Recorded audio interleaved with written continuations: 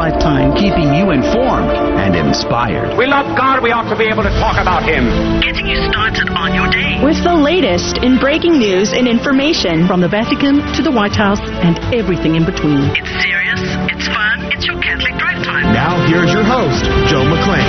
Praise be to Jesus Christ. Welcome back to Catholic Drive Time, keeping you informed and inspired. I'm your host, Joe McClain. So good to be on with you. Praise be to God. Good morning. It is Tuesday, June the 21st, 2022, in the month dedicated, celebrating, giving God praise for the Sacred Heart of our Lord and Savior Jesus Christ. And it's going to be a great month for that very reason alone. Now, we're going to have a great show today. In fact, we talked about this, I don't know, 2 weeks ago or something like that. But rumors are flying again on whether or not His Holiness Pope Francis will, in fact, announce his retirement. So much so that certain former Fox News journalist, television personality Megyn Kelly is at the Vatican on vacation, seemingly, hanging out with her fam, and she sees cardinals walking around everywhere, and she's like, this has got to mean something. And then some random priest walks out into the Sistine Chapel and starts blessing people, and she's like, this is a big sign. This must mean something. So we're gonna dive into that story. There are a lot of rumors, actually. It's very interesting to say the least. But Edward Penton's going to be on to catch us up on the rumor mill at the Vatican. But more than just that, I would say more importantly than the rumor mill coming out of Rome is this sort of scandal that's brewing over there. There was a same-sex blessing at a Holy Mass under the approval of Cardinal Zuppi, who's just recently been named head of the Italian bishops. That story is swirling. Edward Penton's going to catch us up on that. And there's a lot more as well. That's coming up at 35 past the hour. So stick around for that.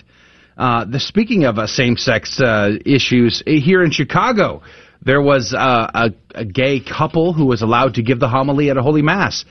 Okay, that's not even allowed just in general, let alone all the other implications of that problem. We'll jump into that at 15 past the hour, so lots to cover. Hey, there's a new Israeli study co-authored by 7 doctors.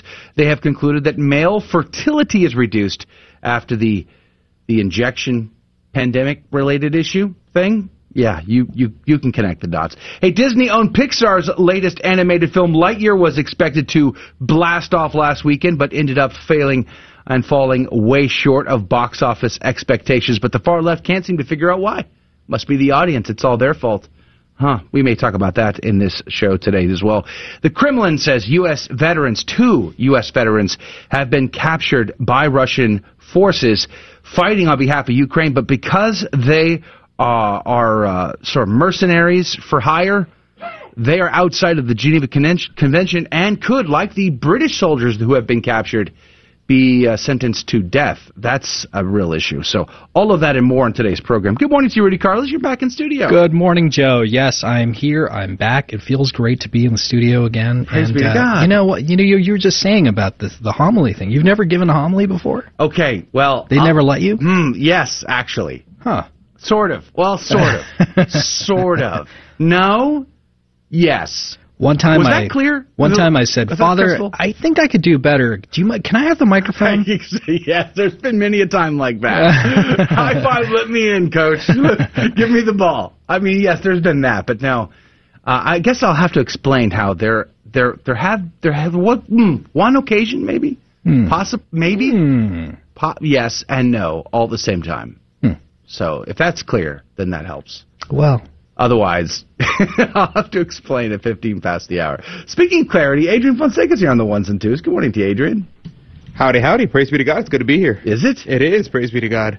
In spite of it all? Despite the fact that there are sodomites preaching at Catholic churches, it's still good to be here. In spite of that, eh? Despite that. Not because of it. Despite it. In spite of it all. It's still the month of the Sacred Heart of Jesus. Amen. Yeah, Amen. Praise be to God. And I said yesterday that it was the Feast of the Immaculate Heart, and that is completely incorrect. That'd be Saturday. That'd be Saturday. Like I said, clarity, right? Clarity. There you go. It's good to see everybody hanging out with us on the live video stream this morning already. Thank you for doing so. If you, dear listener, listening to us on the radio, want to interact directly, let me encourage you to go to our website, grnonline.com/CDT. And you can find the live video there or find the links to where we are live streaming on YouTube, Twitter, Facebook, Odyssey, LinkedIn, Rumble. We're in a lot of places, and we are tracking your comments. So if you would like to tell us what you think about these stories, you can do so there. Again, go to grnonline.com/CDT. Let's pray and let's jump in. In the name of the Father, the Son, and the Holy Ghost, amen. Remember, O most sweet Jesus, that no one who has recourse to thy sacred heart, implored its help, or sought its mercy was ever abandoned. Encouraged with confidence, O tenderest of hearts, we present ourselves before thee, crushed beneath the weight of our sin. In our misery, O Sacred Heart of Jesus, despise not our simple prayers, but mercifully grant our requests. Amen. In the name of the Father, Son, and the Holy Ghost. And now your headlines with Rudy Carlos. Good morning. Thanks for tuning into Catholic Drive Time. Today is Tuesday, June 21st, and here are your headlines this morning. Breitbart reports, dependent on Russian gas, now Germany fires up coal power stations. Germany has announced that it will be forced to rely more heavily on coal for its electricity supply, despite their climate alarmism, after Russia reduced the amount of gas it will supply to the country. This has left the Central European state in a very precarious energy security position, a predicament that was noted by former U.S. President Donald Trump in 2018 over the fact of the country was overly reliant on energy exports provided by Moscow. The Washington Examiner reports Japanese court rules same-sex marriage ban not unconstitutional. A Japanese district court ruled on Monday in favor of the ban, addressing a March 2021 court case regarding the eligibility of so-called gay rights.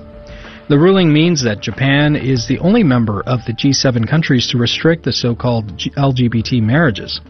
The court noted that there isn't enough public data regarding same-sex marriage in Japan, but that it may be possible to create a new system recognizing the interests of same-sex couples in the future. The National Catholic Register reports Nigeria church massacre. At funeral, bishop urges Christians refuse to be crushed by the tragedy.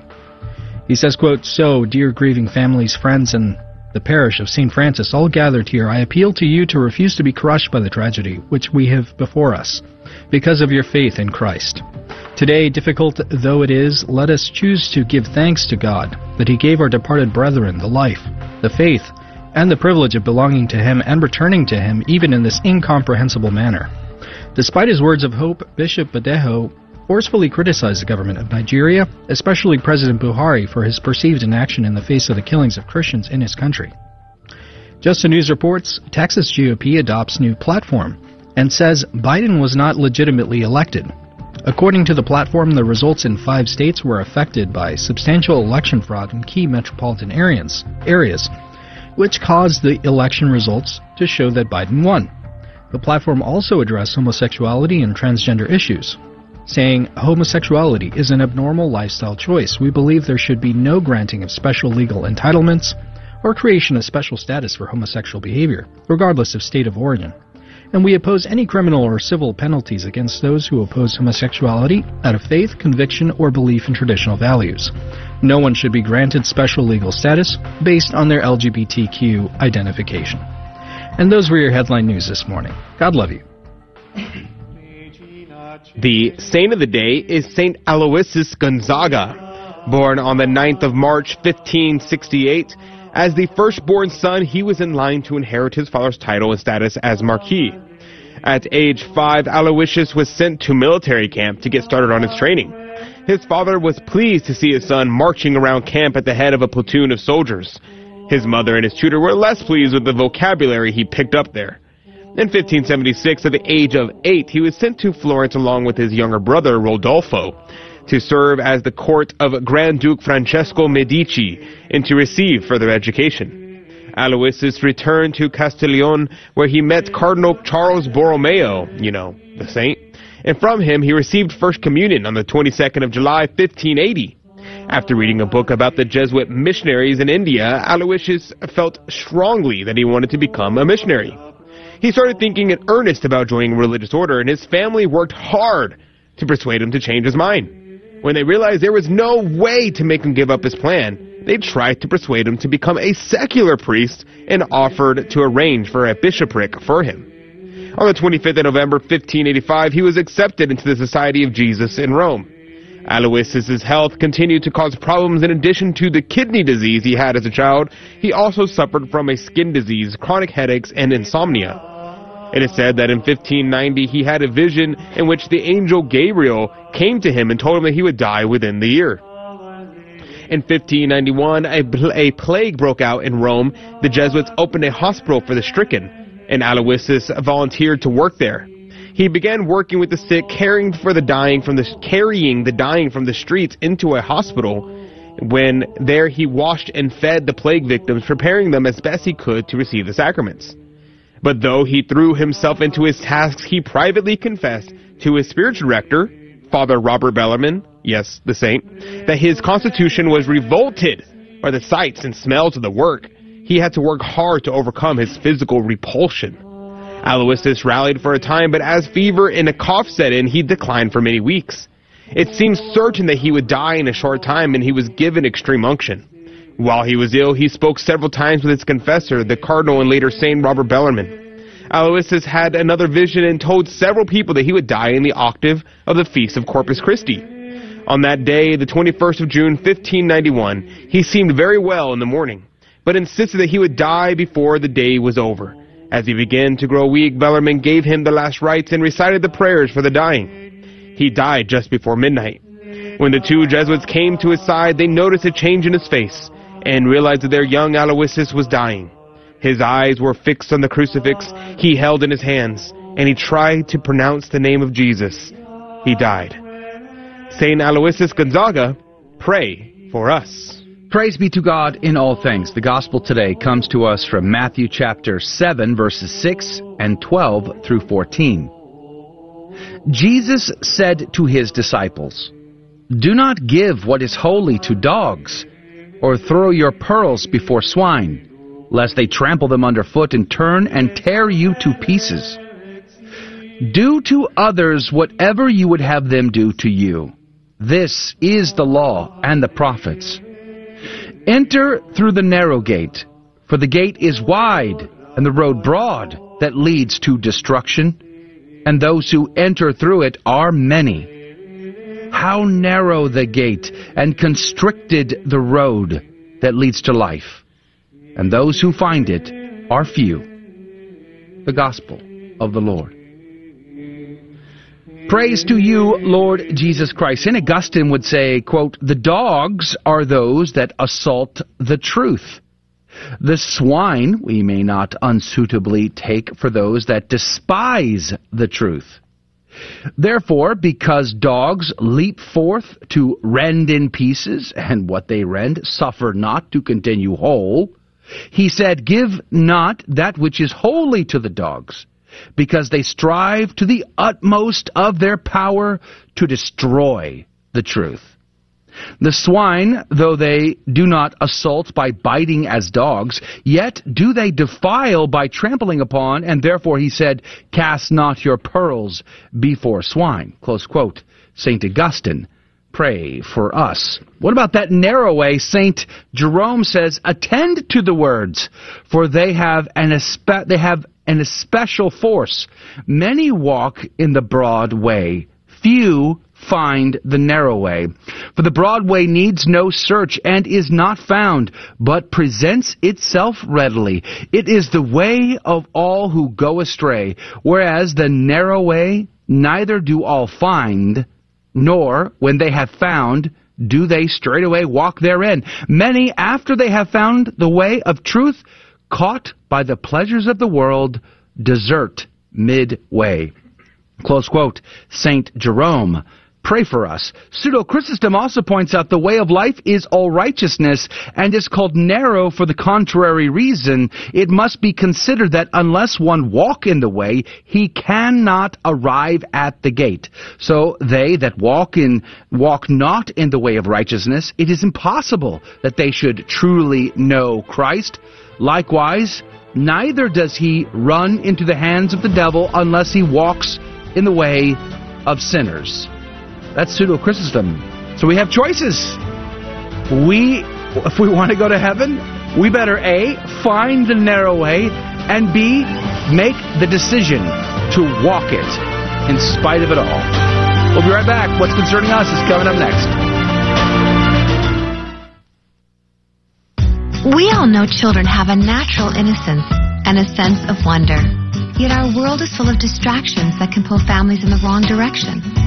But with the help of God and a church family, your children can grow in the security of faith, hope, and love.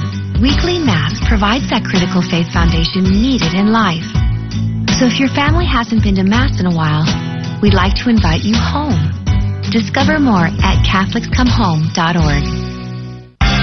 Whenever morality comes up in discussions, some atheists argue the behavior patterns we call morality are merely the product of evolution, naturally selected for the survival of our species. But is this true? The answer is no, and here are some reasons why. First, if it were true God didn't exist and our moral behaviors were merely the product of evolution, well then the dictates of our evolved nature wouldn't express the will of a being beyond man. As such, there would be nothing to morally bind man's will and thus no moral obligation. Second, what if the behaviors we judge now as wrong, such as rape and murder, become beneficial for our species in the future? According to the atheistic evolutionary account, they would have to be morally acceptable. But these conclusions are absurd. Moral obligation does exist, and rape and murder will always be wrong. Therefore, evolution is not sufficient to explain morality. I'm Carlo Broussard with a ready reason for Catholic Answers, Catholic.com.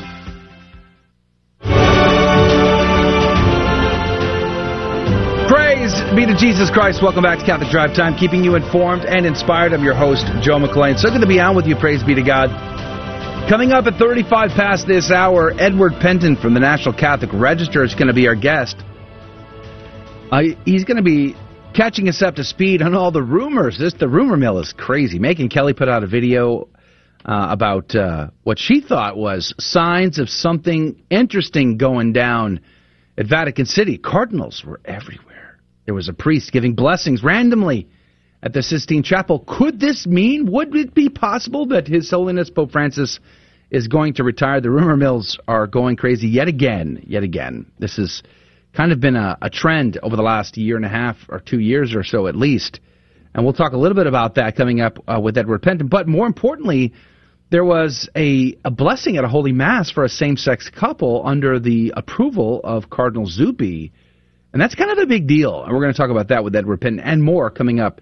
So stick around for that if you can. But there are, as I say, lots of stories in the news that are of great concern to me, and I'm sure they are to you, in the news. And you just covered this, Rudy. There's an article out of the Pillar this morning that we're reading. It says, lay reflection raises doctrinal liturgical questions in Chicago Archdiocese. So this is like a double whammy. This is like a 2-for-1 special right here. Okay. You got two kind of big issues. Number one, I don't know if have you ever experienced a layperson giving a homily before? No, I haven't, thankfully. I've experienced a lot of crazy things, including a deacon hearing my confession, but not. But other than that, not a layperson. I've seen I've seen a religious sister give a homily. Yes. Yeah. Oh wait, does it count when they're asking for donations or something? Okay, so not that. I'm going to say no to that. Okay, I think that's. I agree. I don't think that's a homily per se. Yeah, I find it fascinating because I have seen the lay folk give a homily. We were on retreat once. This was a few years ago, and it was. I have to admit, it was at a Jesuit retreat facility, and they're like, "Well, today's homily is going to be given by our friend, Miss So and So." I don't remember what her name was, and I wouldn't give it to you anyway if I remembered it. But, and I was just like, this is so cringeworthy. I mean, so there's this level. And the church teaches very clearly that, I mean, here's a bit of the article, actually. It says, quote, the general instruction of the Roman Missal explains that the homily should ordinarily be given by the priest celebrant himself. He must entrust it to a concelebrating priest or occasionally, according to circumstances, to the deacon, but never to a layperson. I like the word occasionally, according to circumstances, to a deacon. How often do you see deacons preaching almost every weekend in a lot of these suburban parishes? Yeah. I don't hate deacons. I'm just saying. It's the rubrics, the general instruction that the germ actually has has something to say on that. And yet, we have seen this on a number of occasions where lay folk have been allowed to get up there and give their homily, or as they're called, a reflection. So I've seen that on a number of occasions. I was always bothered by that. Now, truth in advertising. So, when I give parish missions, and I haven't done a ton of them, I've done a few of them, but not a ton of them. When I get parish missions, I'm asked to come to every single Mass on a weekend so that I could make the announcement that we're going to be having a mission and invite everybody to come to our mission.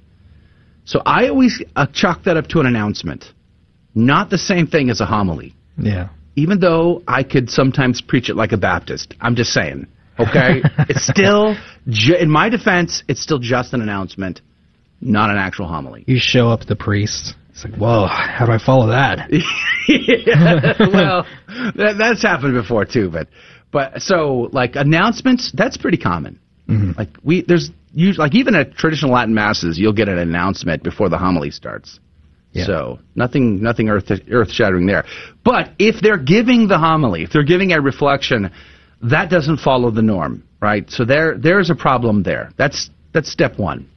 Then the next big step, or the next big shoe to drop, is that this was a gay couple raising children on Father's Day. Oh, boy. Giving a homily, or as the priest said, a reflection at Mass. And this is very, very concerning. And this was apparently all done with approval from the Archdiocese of Chicago and Cardinal Cupich. I don't know. I mean, it's just like it's so. So they asked for permission, and they said, "Well, yeah, that's a good question. That's weird, Did right? they in fact ask for permission, or it was like, no, just do it? I mean, I don't know the answer to that. I don't have an answer to you for that. I don't know that this article actually addresses that part of it. Here's what a little bit of it what it says. It says, as the Archdiocese of Chicago calls for liturgical orthodoxy. I like that. That's great. Liturgical orthodoxy and its implementation of Traditionis Custodes, because that is the only problem apparently the Church faces today, is implementing Traditionis Custodes. Out of all the problems on planet Earth, that's number one apparently. But nonetheless, it says at least one parish has permitted lay people to give a homiletic reflection despite the Church's requirements that a homily be given at a Sunday Mass, and that homilies can be preached only by ordained ministers. The Archdiocese of Chicago declined to comment on liturgical and doctrinal questions, or as I might say, or characterize, abuse, concerning the June 19th Mass at Chicago's Old St. Patrick Church. Says, instead of a homily after the gospel, the celebrant invited two men to the ambo to offer a Father's Day gospel reflection, which the priest said was a custom in the parish. So this has been going on a while. So, golly gee whiz. It's tradition. Yeah, it's a tradition. Have they not read Traditionis Custodes? I mean, shouldn't they be tackling this? That's the kind of tradition they're guarding. I guess. The two men, identified as Alex and Landon, described as miracles, air quotes there, miracles, their same-sex civil marriage and the adoption of two daughters, comparing those moments to the multiplication of the loaves and fishes in the gospel reading. Yikes. I just had flashbacks of a homily. I was at a parish in Indiana, and the priest, gave us the miracle of sharing at the homily. And I was just so uncomfortable the whole time. I was like, come on, Father. Like, why is this so hard? Why do we just avoid the obvious? Like, we just have to go there. Anyway, that's a tangent. Let's avoid. I would have got up and left. Yeah, well, at any rate. So it's very troubling, to say the least. And these two men go on to talk about how they've really struggled with the Catholic Church, finding a parish that fits them, accepts them for who they are and where they're at, and raising their kids, and they don't want their kids to see people upset or mad or judgmental because of the lifestyle that they've chosen to live. And boy, are they happy at St. Patrick's, because this place is something special and unique. So, I mean, I find this very troubling, obviously, but fascinating on another level to say, golly gee whiz, in the world that we're living in now that is so plagued with so much difficulties, so many difficulties. Just yesterday, we talked about that poll from Gallup that said, this country is not only not Christian anymore, less than 50% of the country is identified as Christian anymore, let alone actually practicing Christianity. I mean, we're talking about identifying, not practicing. But not only that, it's now dropped to 81% who believe in God at all, and declining by the day. And golly gee whiz, we can't seem to figure out, we can't seem to put two and two together and figure out what's going on here and what are some of the problems. Maybe it's because we're embracing the world, the flesh, and the devil, and pretending as though that these unnatural relationships are somehow okay and now can be accepted, and everything's going to be hunky-dory, and then all of a sudden the world will just convert, accept Jesus Christ, and their lives will be totally transformed. But that's not what we see in front of us. We see a declining world, not a building world. The numbers and the stats paint a very clear picture about the experimentations over the last 60 years, and we still turn a deaf ear to that. Kind of reminds me of this movie, Disney's Lightyear. And I don't know if do you guys watch Disney at all? I used to, not anymore. Not anymore, really. Right? We don't do it either. I'm sure you don't do it. I bet there's a lot of people who might be listening to us right now who probably still hold on to Disney. I used to be a huge Disney fan. Yeah, right? I don't have that vice. You don't have that. You've got others, but I got that one. That's good. I like that. As a kid, I was a huge Star Wars fan. I mean, me too. When we played Star Wars. I always had to be Han Solo, unfortunately. I never got to be Luke Skywalker. I was always Han Solo. The upside was I always got to hang out with Leia, But other than that, we memorized the film, and we would recite all the lines. It was a big thing. And then the prequels came, and we're like, okay, well, listen. Okay, we're going to roll with this, but we expect better. And then Disney bought everything and destroyed the entire production, right? So now it's like Disney has been so focused on cramming down their agenda through that they're turning a deaf ear towards their audience who is screaming at them, and they don't care. They don't want to listen to it. The Kenobi thing rolled out, and we were like, it's been 20 years. You finally got this figured out. Get Ewan McGregor back into the lightsaber and to the costume.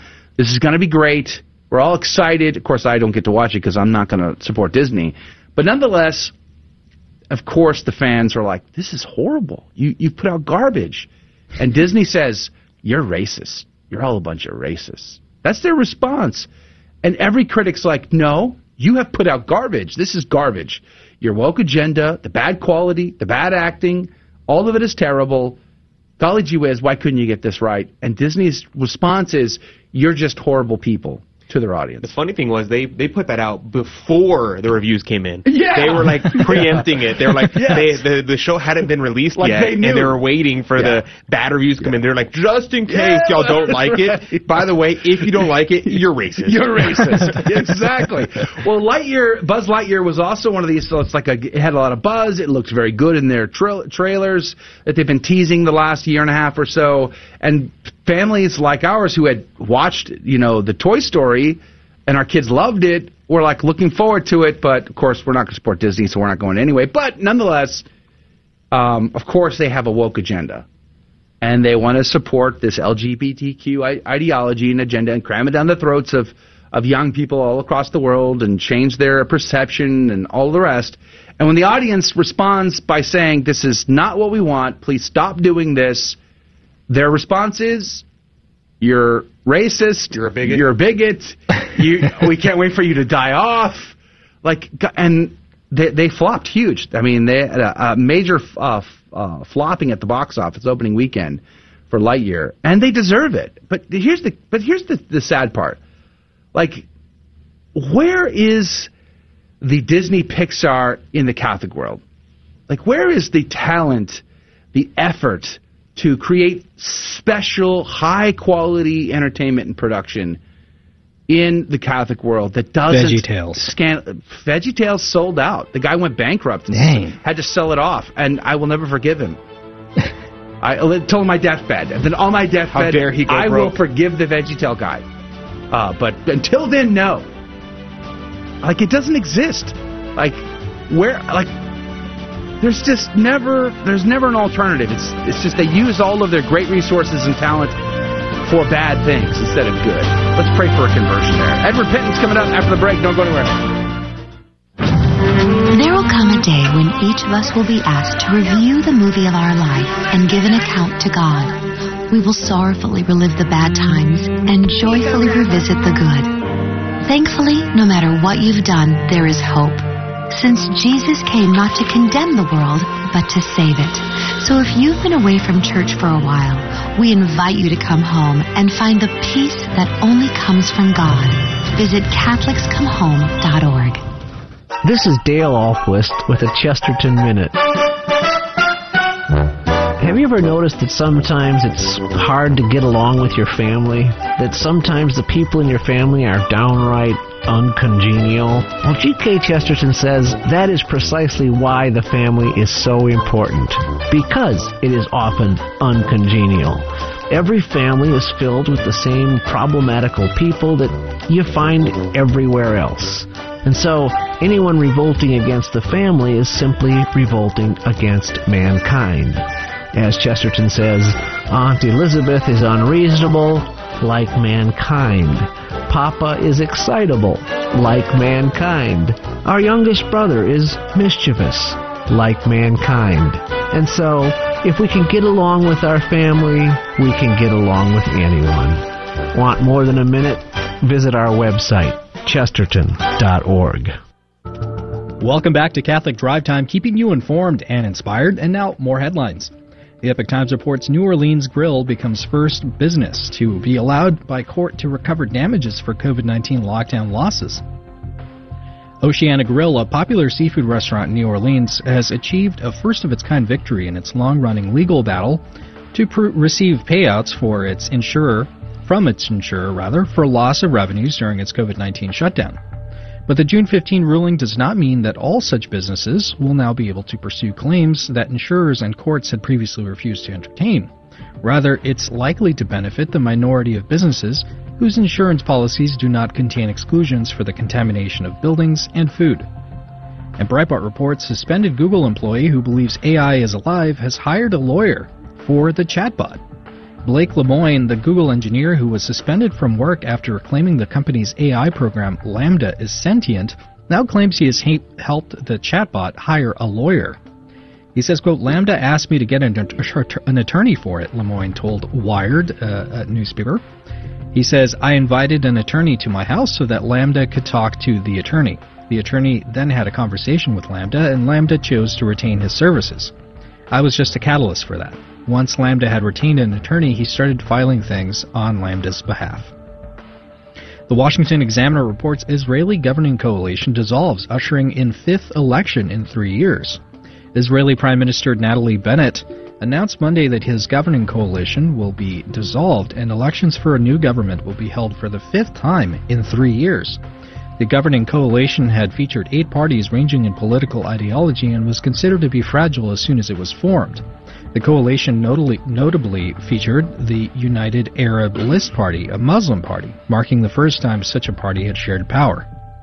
And the Daily Wire reports, what you allow is what you will continue, and what you will allow is what will continue, says Senator Kennedy. He blasts left over intimidation of justices. Senator John Kennedy accused the left of intimidating conservative Supreme Court justices, arguing that the disrespect will continue if the Biden administration allows it. He says, quote, this is more than just abortion. It's about the respect for American institutions. I think most people can say that all of this is being driven by the anti-intellectual, crypto-socialist woke left that the Biden administration has embraced and, frankly, that is in charge of Washington, D.C. And those were your headline news this morning. God love you. Praise be to God in all things. Thank you, Rudy, for keeping us up to date. We're very grateful to you. By the way, if you are not on our email list, let me encourage you to jump on our CDT Insider email list where we send out special stuff every single week just to you. And we're grateful that you're part of our Insider crew. So we try to reward you every single week. And you can get on that email list on our website, grnonline.com/CDT. That's grnonline.com/CDT. Just click on that CDT Insider email list link, You'll find the form. It takes only a moment, and we'll send you a talk right away into your inbox from Father Bill Casey from the Fathers of Mercy. Powerful talk. You're going to really enjoy that. So do that today. grnonline.com/CDT. Let's go to the phones. Edward Penton is joining us from the National Catholic Register. Praise be to God. He is also an author of a book that we've discussed on this program before, The Next Pope, and we're glad to have him back on the show. Good morning to you, Edward Penton. Good morning, Joe. Praise be to God. Thank you for your time. Megyn Kelly of Fox News fame, now independent, of course, but she's stirring up lots more rumors in the Eternal City, and this was going. I mean, we had rumors a couple weeks ago, but now they're back. The Pope announced that he wanted to go visit Pope Celestine V in August. So people like Megyn Kelly are out there saying big things are happening. What is going on with this story? Well, it's all speculation, Joe. There's no real concrete evidence that the Pope is actually going to resign. In fact, those closest to him have denied this.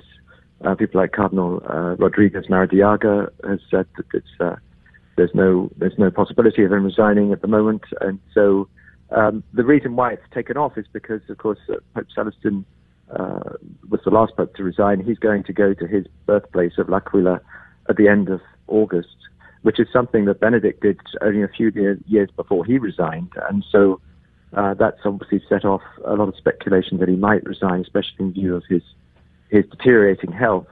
He can't walk at the moment. He's always in a wheelchair, and he has a serious complaint with his knee, which medical doctors say is more than just a knee complaint. It actually probably relates to something more serious. Oh, wow. I found it amusing that, I don't know if you saw Megyn Kelly's video that she put on her Twitter feed, but she referenced all these cardinals that were walking around, and I thought, it's the Vatican. I mean, you probably see cardinals there all the time. Right. But, I mean, I found it kind of amusing, funny, innocent in some ways, like, golly gee whiz, do we just assume that because cardinals are around, big things are happening? But it's like the World Meeting of Families was kicking off today, wasn't it? That's right, and there's also, I think, the Brazilian bishops are in Rome, so they've been there for the ad limina visit. So there's lots of bishops and cardinals around, but as you say, that's pretty normal for the Vatican, of course. And so yes, I think that's a simple explanation for it. And I know it is speculation, but what is your opinion of this? Do you think Pope Francis would entertain a retirement either this year, next year, something like that? Do you think he's thinking along those lines, or do you think he may stick around longer than we expect? Well, we've been here before, Joe. He's often said over the last 9 years that he intends to possibly resign. He says this at a time when he's either wanting to push through more reforms, or it's just a general sort of attempt, it seems to me, to sort of galvanize his base so that they push forward his reforms more quickly, and at the same time, in a certain way, placate the opposition so that they think he's not going to be around for much longer. So I think this is all part of that, and I don't actually think he probably will resign. I may have to eat my words about that, but I think at the moment, I think he's not really, as people often say, he's not the resigning type. I think he's somebody who will want to stay in this position for as long as he can, and I don't think he'd want to resign under any circumstances, really. Yeah. I'm with you. I don't see it. I don't think he's going to resign. Of course, I don't know. I don't have no special knowledge, but my money says he's probably going to stick around, and we'll see how that goes. But let's switch subjects here. There was a headline that kind of started making rounds around the internet, especially among Catholics. First gay blessing in Italy, Diocese of Italian bishops as president. So this is Cardinal Zuppi's diocese, and he was just named the head of the Italian conference, if I'm not mistaken. What's going on there? Yes, well, this is a ceremony that took place on June the 11th. It was a civil union between two guys who had a same-sex civil union, and then they went to a church in the Diocese of Bologna, which is the Diocese of Cardinal Zuppi, for what was called a Mass of Thanksgiving, but it had all the appearances of a blessing. And so it had this sort of, so it got the headlines that this was the first same-sex blessing in Italy. in the diocese of Cardinal Zuppi who was informed about it and knew all about it and didn't stop it. Now they insist that it wasn't a blessing of the couple as such; it was a blessing of the group they belong to, which they claim is simply trying to accompany and support homosexual couples in the church. But there's an article out today by this Catholic newspaper which broke the story, La Nuova Quotidiana, saying that actually these are untruths that the diocese is putting out, that it wasn't a Mass of Thanksgiving. It had very much the appearance of a blessing, but it was given that title in order to circumvent the church's rules on this. And that this group that they belong to is more than just supportive and accompanying homosexuals. It actually is part of a activism group that is pushing the LGBT agenda in Italy. So yes, it's quite a big scandal, and I think the fact that Cardinal Zuppi is behind it, who's also sort of papabile and is sort of a leading rising star in the College of Cardinals, that obviously makes it even more of a story. What do you think would happen if Zuppi were to be elected the next pope? How do you see that being played out, given that this is something he's okay with and seemingly endorses?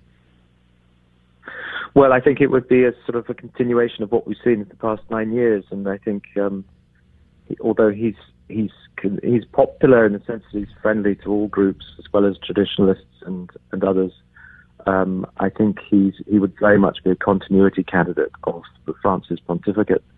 And as I put in my book, The Next Pope, he is very much a sort of archetypal modernist. He's somebody who will certainly try to accommodate the church into the world and try to make the church more like the world in a sense. And so I think that would be the sort of pontificate we'd have from Cardinal Zuppi. He's also very close to the Sant'Egidio community, which has a lot of influence in Italy and further afield, which is very much a sort of left-leaning lay organization within the church.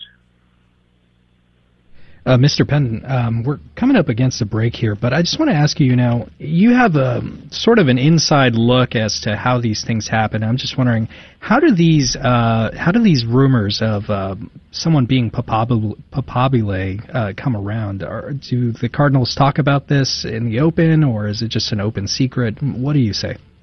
Oh, why don't we pause there for a second? I'm sorry, Edward. We're up against a hard break here. We're going to have you answer that right on the other side of this break, so stick around.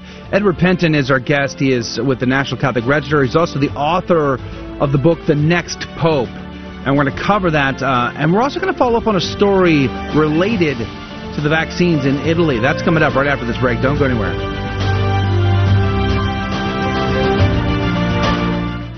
Hello, this is Steve Gleason with your one-minute tool for Catholic evangelism. Here's the question. Is the very contemporary and popular idea that a faith-alone salvation, which occurs by repenting of sins and asking Jesus in one's heart, sufficient enough to warrant heaven upon death? No, it sure is not. You see, the 21st century evangelical says, just follow the Romans road, which is 4 verses snatched out of the book of Romans, and when followed, heaven's promised. That, my friends, is presumptuous. This concept dumbs down the holy value of salvation. So here's your toolbox for Catholic evangelism. Number 1, the Gospels, nor the Epistles, nor the Apostolic and early Church Fathers ever wrote anything like this mechanical approach to obtaining heaven. Number 2, the marriage experience. After wrongdoing and temporary departure from your family, does a simple one-time, hey, I'm sorry, honey, bring you back into the family? No. Thirdly, the Catholic Church teaches water baptism, loving God and neighbor, which is displayed by consistent acts of charity while maintaining a perseverant hope of heaven, is the surest way to God's eternal presence. This is Steve Gleason with Catholic Questions Live.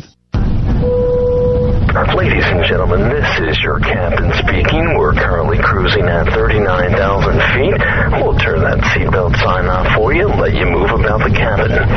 Looks like we're about 2 hours and 10 minutes from landing. Plenty of time for you to say some prayers for the souls in purgatory. Wouldn't it be great if everyone prayed often for those in purgatory? Why not start today? A friendly suggestion from Guadalupe Radio Network.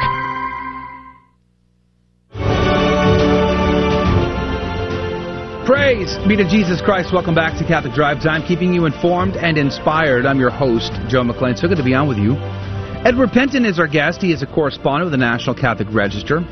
He's also the author of The Next Pope. And we're talking about, at the moment, the same-sex blessing that took place under Cardinal Zuppi's watch in his diocese, and he is now the head of the Italian Conference of Bishops there. And just before the break, Rudy was asking you, Edward, how do you determine who is like a potential pope, like the Pobli? You know, how do you know?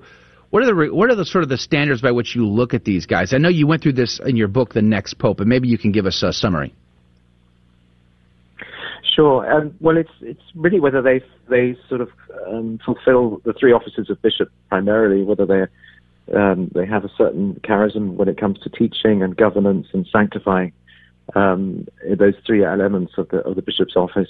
But it's also a sense of whether they have a certain following, whether they have a certain group of people within their own country or further afield who actually, believe they have a certain charisma and they like to follow them, and that they have, as I say, a certain traction. That they're really seen to be somebody who has these leadership qualities and could take them further as Pope. Now, that doesn't qualify. A lot of bishops don't have that. They don't have, rather cardinals who don't have that, and so they don't sort of get to that sort of level of papabile. But there are many that do, and those are the ones that tend to get the headlines and then get a certain traction. So that's really the essence of how they become get rather into the public eye, and then it sort of goes from there. Edward, all these cardinals that were just elected, I don't know almost any of them. I've never heard of these bishops before they became cardinals, and everybody's saying, okay, they're all very liberal bishops, they're all very liberal cardinals, we should be very worried.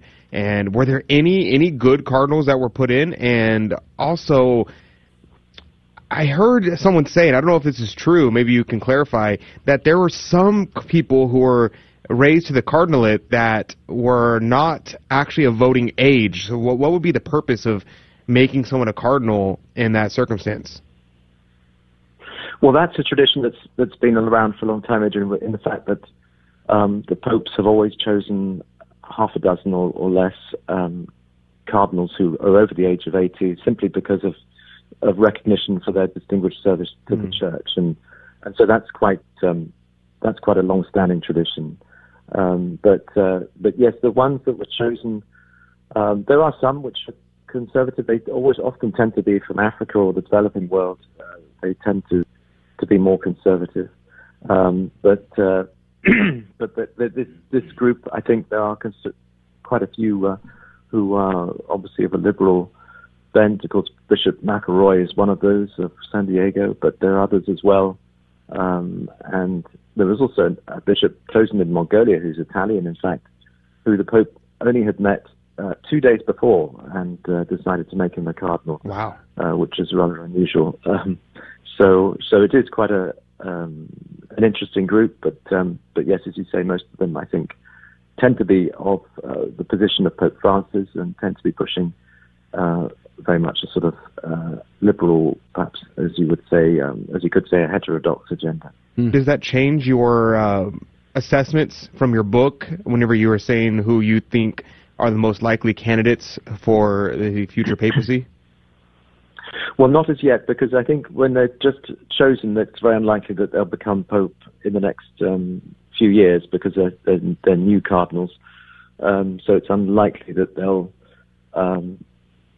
reach that rank of papabile so soon. So it doesn't really change much to the choices that we've made in the book. Cardinal Zuppi, of course, is a relatively new cardinal, but he has he already had quite a following, and especially in Italy, and so he's risen up pretty fast. I think he was made cardinal in 2019.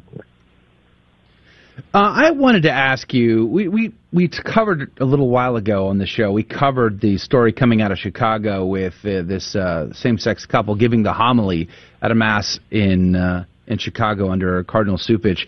And in America, this is a hot-button issue. America is deeply divided on all of this. I wonder, what is it like in Italy in particular? I was horrified last week to discover that there was Italians that were mocking Our Lady with that mannequin. It was so disgusting to me to see that. And I guess it bothers me more because I think of Italy as Catholic, whereas America has never been Catholic. Can you give me a sense of what the people in Italy are thinking about this issue over same-sex couples, the church, and all of the rest? Well, you're right. It is more of a there's more resistance to it, primarily because the family, even now, is still pretty much a unit, and it's not being affected in the sense that the family has in non-Catholic countries. But in Italy, it's still very much the mother is still very much revered as a sort of matriarch figure of the family. But of course, they're not having children, and the population is decreasing. So there are other sort of threats to the family and to the faith as a whole in Italy. And the faith generally has become quite sort of ideologized. It's become rather left-wing in Italy, especially among the hierarchy, and so that has an effect as well. So there's been a steady secularizing trend in Italy. So it's not the Catholic country that it was, even though there's certainly elements and residue of Catholicism and Catholic culture in the country still. So I think that's perhaps the main reason. The other interesting point about the church in Italy is that it's very much an established church in Italy. So it's very much a sort of automatic cultural element to the country's sort of fabric, social fabric, but it doesn't. That doesn't mean that many people actually believe in it, even though they may go to mass every Sunday. But it's very much a sort of cultural thing, and not necessarily all that alive, I would say. Let me ask you, let's switch subjects over to another story that you've been covering, and one that I think is also, the world is waking up to some issues. Just this morning we were reading that in Israel there was a study out with like 7 doctors or something. There was vaccine-related injuries there, and they're finding more and more problems. But what's going on in Italy with vaccine-related injuries? Yes, well, this is a conference held in Italy this week about there's 1,800 cases of vaccine injuries, and this conference was actually held to draw attention to that by a group called Ascoltami, which means listen to me, and it's really to try to draw attention to these cases of adverse effects, which are not a small number, and but they haven't really been talked about because it's been a sort of taboo. There's a sort of rule that you can't talk about this because we have to fight the disease and the pandemic, and everyone should get vaccinated. And the rules are really quite severe in Italy. They were very. I mean, they're even fining people over 50 years old if you didn't get a vaccine. Wow. And so it was very much, as people have said, it was rather a blackmailing situation going on where you had to get vaccinated. But now we've got all these adverse effects coming out, and people are starting to talk more and more about them, and to try to get the state to recognize the situation and provide compensation if necessary. Yeah, the study out of Israel was about male fertility rates being down significantly. Then there's the sudden adult death syndrome that's been coming up in the news lately, and then of course all that myocarditis. I mean, even in the UK, I think they admitted that there was a connection there. And Justin Bieber getting sick, and his wife. Well, that's not been admitted publicly that's related, but I mean, there's the palsy symptoms that we've seen. Really, I was just thinking about that too. Remember in the early days, all of those pictures of the people from the UK with palsy symptoms in that first round? Mm-hmm. I mean, it's appalling. The world rushed to these things so quickly, and so many are now left to sort it out for the rest of their lives. Do you think that at some point we'll be able to have a legitimate critical conversation and find some way of dealing with this? Or do you see a trend here that continues? Because we're probably going to get some pushback just even having the conversation while streaming this on social platforms. How do you see that going, Edward Penton? Right. Well, it's hard to say, but I think it's interesting that certainly in Britain, the trending topic on Twitter the last week has been vaccine injuries. So this issue is getting more and more coverage and exposure. So I think, excuse me, I think as that continues, I think that's likely to increase. And but I think what's also interesting is the church's silence in this, unfortunately. And I think there's been concerns here that the Vatican particularly has led the way in pushing the vaccine and not recognizing any of these adverse side effects. Excuse me. And I think the Vatican has only just lifted the restrictions on having to be vaccinated to enter the Vatican. That's only been lifted since the 1st of June. So the fact that the Vatican has not really led the way, in fact, led the way in the opposite direction, I think has led governments as well, perhaps subconsciously, I don't know, not to actually bother too much about the moral aspects to this, and the fact that there are many people who've been adversely affected by the vaccine, and there's been no real justice for them. Yeah, it is. It's pretty peculiar and bizarre times where we're not allowed to have conversations about certain subjects without getting our hands slapped. And yet we're seeing so many problems, as you've just communicated. We're down to the wire here with Edward Penton. I want to encourage everybody to check out his book, The Next Pope, The Leading Cardinal Candidates. It really is a great way to sort of wrap your mind around how the church chooses the next man in the hot seat there, and who are the leading contenders for that. You can find his book on Sophia Institute's website, sophiainstitute.com. Edward Penton, thank you for your time today. We're very grateful to you. Thanks. Good to be with you. God bless you. Have a great day. That is going to do it for the first hour. If you can join us in the next hour, we would love to have you. Our friend and a political advisor, analyst, attorney, and Catholic speaker, Brent Haynes, is going to be on the program. He's going to be live from Washington, D.C. They just ordained a bunch of men there. We're going to talk about that. But also, what's going on in the Supreme Court? All that and more is coming up the next hour. We'll see you then. God bless you. God love you.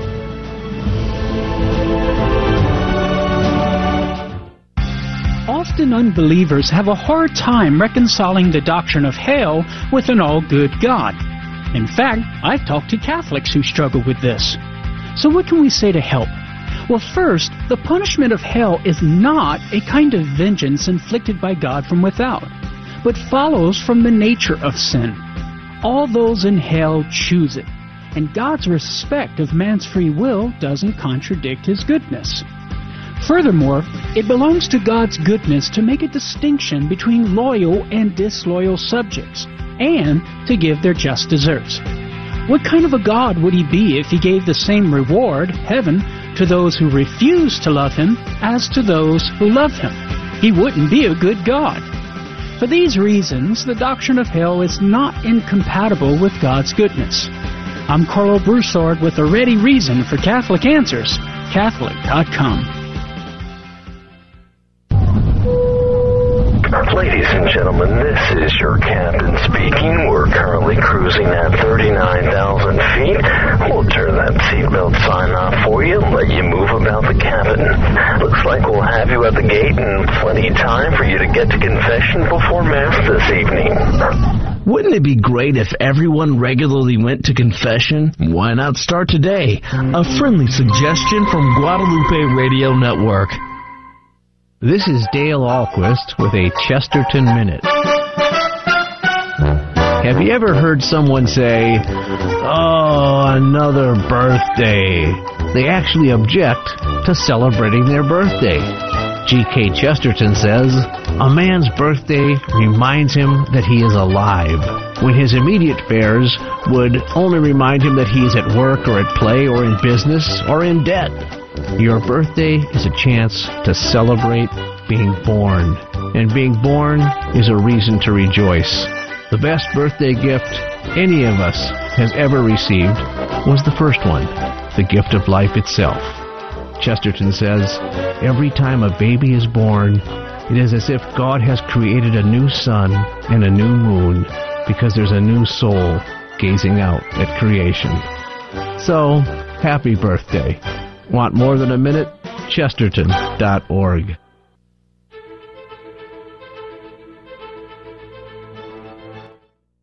Hello, this is Father Charles Van Fleet, pastor of Regina Caeli Parish in Northwest Houston, where the traditional Latin Mass is celebrated. Thank you for listening to KSHJ 1430 AM, Catholic radio throughout Metro Houston on the Guadalupe Radio Network. Be to God. Good morning and welcome back. Brent Haynes is going to be on with us here coming up in just a few minutes.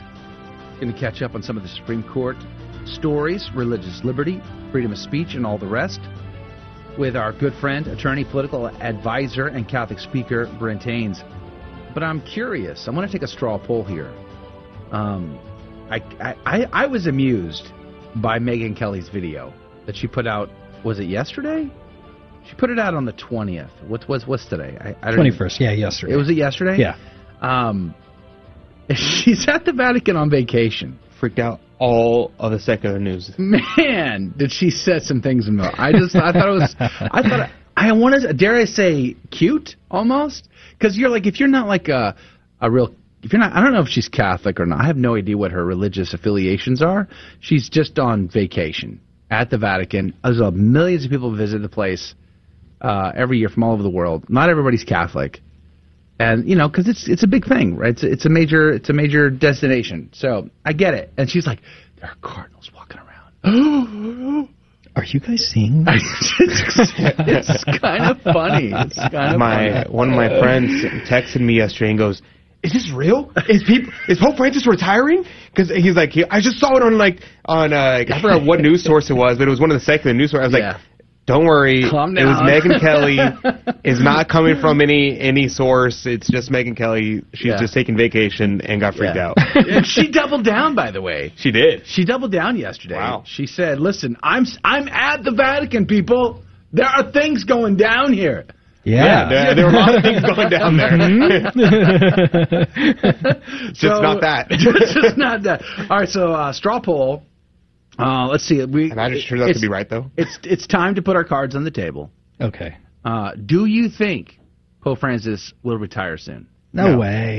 No. You're on the board for now. Definitely not. You're on the board for now. And Adrian, you're on the board. I'm not going to say definitely not. Should we take a bet here? I am confident in saying no. You're confident in saying no. I'm confident in saying no. I'm open to being wrong, but all signs point to probably not. All signs point to probably. I don't know. There's a lot of smart people who think he's going to. That's true. I just don't think the personality of Pope Francis strikes me as someone who would want to retire. And maybe he'll be forced into retirement. That could be a possibility. But I don't. Who's going to force the Pope to do anything? Well, just be. Here's the thing. Ask JP2 that and Benedict XVI. Here's the thing, though. Like, he's already left his legacy. Yeah. So if he did retire, it's not like anything really would happen. Well, that was part of the speculation, right? Because he announced his final component to curial reform, which was what the Cardinals had asked him to do prior to electing him in 2013. Mm-hmm. And he announces, and by the way, I'm also going to the tomb of Celestine V. He's trolling everyone. Wink, wink, nudge, nudge, hint, hint. I think that's what he's doing. He's trolling everyone. Yeah. Like he's trying to see, and not just troll everyone, but also gauge where everybody stands. Yeah. Like, who are my supporters, and who are calling for my resignation? Mm-hmm. What are people saying about me? I have to agree with that. I think that's true. I'm on the board. I put my cards on the table. I don't think he's going to retire. I think he's happily trolling the rest of everybody else. I tweeted out yesterday. I was like, and now there's about zero credibility to what Megyn Kelly's saying. But imagine if she's right. Imagine if out of all the Catholic media and all the media in Rome all get it wrong, and Megyn Kelly gets it right on vacation. There's that, right? Well, the other aspect to this though is, if his health is declining faster, well, he may feel like even though he doesn't want to retire, he may have no choice in that regard. I mean, he may feel that way. He may feel like, golly gee whiz, how many liturgies can one do from a wheelchair? Mm-hmm. As Pope, can he travel the world? Can he walk the halls of of the very fancy hotel in which he lives in the Vatican Garden. You know what I mean? Like, can he do all these things and be effective? He may feel like he can't, and he may need to join Benedict XVI in the monastery in the backyard. Yikes. Yeah. No, that's true. That's exactly what it is. Imagine having two... It's behind the hotel in the backyard. Emeriti. Yeah. That would be so insane if we had two retired popes both living. Yes. That would be it would chaos. Be unique in history, let's just say. That'd be chaos. Now, well, that brings up the speculation. Would he rejoin Benedict in the backyard monastery, or would he go back to Argentina? He's never been to Argentina. In the 9 years he's been pope, he's never been back home. I can confidently say I don't think he'll go back to Argentina. You don't think so? To his home? From what I've heard, he's not really welcome back in Argentina. Yeah, I've heard that too. That's probably the reason why he's never been back. But let's pray for him nonetheless, and for his health, and for the future of the body of Christ. Let's go to the phones. Attorney Brent Haynes is on with us, live from Washington, D.C. Good morning to you, Brent. Good morning, Joe. Praise be to God. It's good to hear your voice. Now, I hear you were visiting the Epic Shrine, the National Shrine there. Was that your first trip to the National Shrine, or have you been there before? No, I go to the Shrine whenever I get to D.C. Now, I haven't been to D.C. in several years, but as wonderful as that was, my real motivation for this visit is a lifelong friend decided at the mature age of 51 that he had a calling, and he was ordained Saturday in the Archdiocese of Baltimore. Wow. Praise be to God.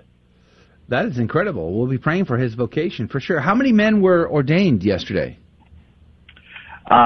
Saturday, it was 5.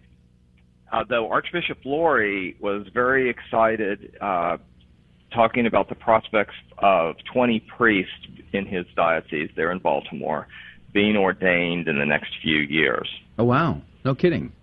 That's a pretty good pipeline, I would say. It's better than most.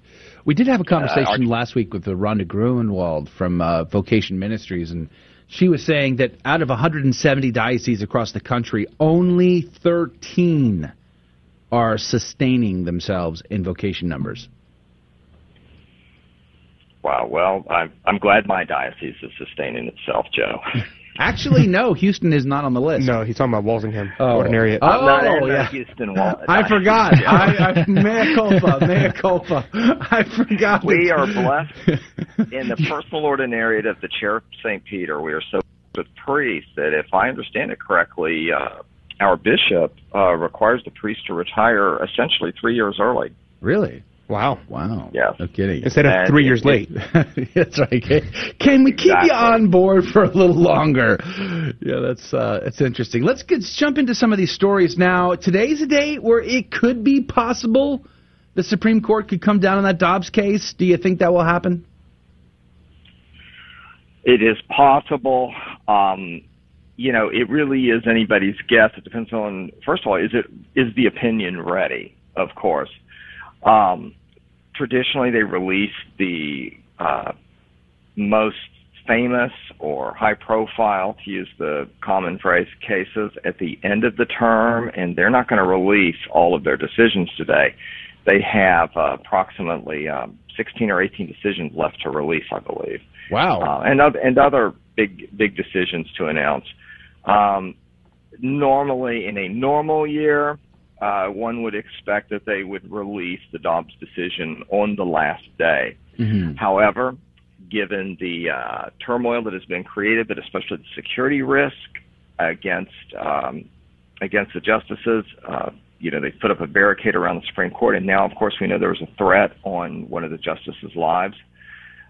They might decide to issue the opinion to get it done. It's a sad state of affairs. But I've seen it discussed in some of the national media that they've actually pointed out, what some people perhaps were thinking, which is, if one of the pro-life justices who presumably is voting in what looked like that draft majority opinion to overturn Roe, essentially, if one of those justices were to die, then Roe doesn't get overturned.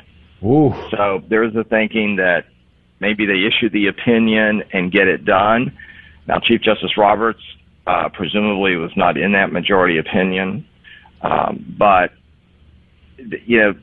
that there is that theory to do it. I think along those lines, though, Chief Justice Roberts might be more inclined, as some people have said, just to come out and issue the opinion and say, you're not going to intimidate us. Here it is. Can I ask a follow-up question? Because that kind of blows me away a little bit. I guess this is a trivial question. Should be obvious, but it seems to me they've already decided the case. They just haven't told the public yet. So you're telling me that if a judge dies before they tell the world, the decision they've already made is now invalid? They need to issue. They need no judgment and no order has been issued yet. Even though they have already decided it. We don't know that they've decided. Nothing's decided until they issue it. A judge could sit in his chambers, for example, in your local courthouse after listening to a long hearing or a short hearing, and he could go back to his chambers and he could draft an opinion, maybe while the parties are sitting out in the courtroom waiting for his decision. And between the time he might decide one thing, and between the time he walks from his chambers back to the bench to announce his opinion, he can change his mind. So it's not official until it's announced. Got it. So, Brent, lift the veil here for us here. You're on. You got the inside baseball here. So, what is the process like?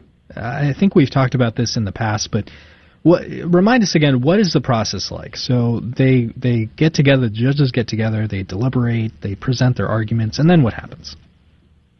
Well, and by the way, the veil really is rarely lifted. It's sort of an opaque veil. But what usually happens, according to the historians and former clerks, is after first a case comes up to the Supreme Court on a petition, and they decide whether or not to hear it. If they decide to hear it, then they give the parties deadlines to file their briefs. Once those briefs come in, they read those briefs, and they'll grant oral argument. After the oral argument, they go into what is called conference, and that's where the justices do their own work. There's no staff, there are no clerks, there's nothing, and they take a vote at that point. And that is really a preliminary vote to see the lay of the land, and at that point, the opinion writing gets assigned, and the senior justice in the majority assigns the opinion author for the majority, and the senior justice in the minority decides who writes the opinion for the minority. Now, every justice can write their own opinion, and sometimes there are more than two opinions. That's what happened in Planned Parenthood versus Casey. And the Chief Justice is always senior, whether he's in the majority or the minority. It doesn't matter if he's been on the court for 10 years or 10 days. He's always senior. But after that, they break and they go to their individual chambers, and over the next few days and weeks they continue to work on that case and their other cases, and they work on drafting their opinions with the assistance of their law clerks. They circulate those opinions, and there is debate that goes on between the judges. There's real discussion. The judicial branch, and especially the Supreme Court, is different from the other branches of government because the top people really do their own work. Now, some justices, no doubt, rely on their very talented and educated law clerks more than other justices. But they don't have the staff, and they don't have the ability, or certainly the history of delegating the way, say, a congressman or a senator would delegate a lot of responsibilities, and the way, of course, the president must with the vast executive branch that exists in the United States. So they write these opinions, they circulate, and they try to change each other's minds. They might not change a mind entirely, but they might get a justice to moderate their language in an opinion. They might get some key phrases, some key principles included or left out. Key phrases or principles that they know could be the basis for an opinion in the future. That's how justices work. That's one reason William Brennan was so effective as a justice starting with the Warren Court, but especially in the 60s. He helped, he was far-sighted. These justices know that what is a dissent today could be a majority tomorrow. Not literally tomorrow, but it could be next year or in a few years. So they circulate these opinions, and as one of those opinions, the majority opinion, which Chief Justice Roberts authenticated, it was the draft majority opinion that was being circulated among the justices that was leaked. Wow. And then, but at a certain point, they take their final, they take their final stand, the votes are counted, and the majority opinion is printed, the minority opinion is printed, and they prepare an order. Well, let's pray that none of the justices die before this decision is released. For obvious reasons and for not so obvious reasons. How about that? We're getting down to the wire here. Attorney Brent Haynes, thank you for your time today. God bless you. God love you. Looking forward to having you on next week to catch us up on maybe either this breaking story or who knows what's coming next in the next round. But God bless you, Brent. Have a great trip back home. Thank you, Joe. Thank you. All right, we're going to go to a break. We're going to come back and play our game, Fear and Trembling. We would love for you to be a contestant and possibly win prizes. It's a lot of fun, and we encourage you to make that phone call right now at 877-757-9424. The first caller gets to be the contestant. That phone number, again, is 877-757-9424. Call now, 877-757-9424. 3 Catholic Trivia questions are coming up next. This is a Messy Family Minute with Mike and Alicia Hernan. Summer's here, and one of the most important things you can do with your children this summer is waste time with them. One of the best ways to waste time with kids is by playing with them. Card games, board games, group games, charades. But why are fun and games so important in family life? Having fun as a family reminds us that we are more than just a breadwinner or a chore machine. It's a way of reclaiming our identity as a family and spending time in those relationships that matter most. Fun and games helps to grease the wheels in family life and helps everyone to live and work together more effectively. Enjoying the presence of those we love also gives us a foretaste of heaven, that wonderful communion that we will have with loved ones and with God our Father. So ask yourself and your spouse this important question: how can we play together as a family this summer? For more on this topic, listen to our podcast on games at messyfamilyminute.org. I once had a gentleman come up to me and say he didn't think the principle of non-contradiction was true. That perhaps something could be and not be in the same respect at the same place and time. Now, skepticism doesn't get any more radical than this. The principle of non-contradiction is the principle upon which all human knowledge is based. So, how do we defend it? It's pretty simple.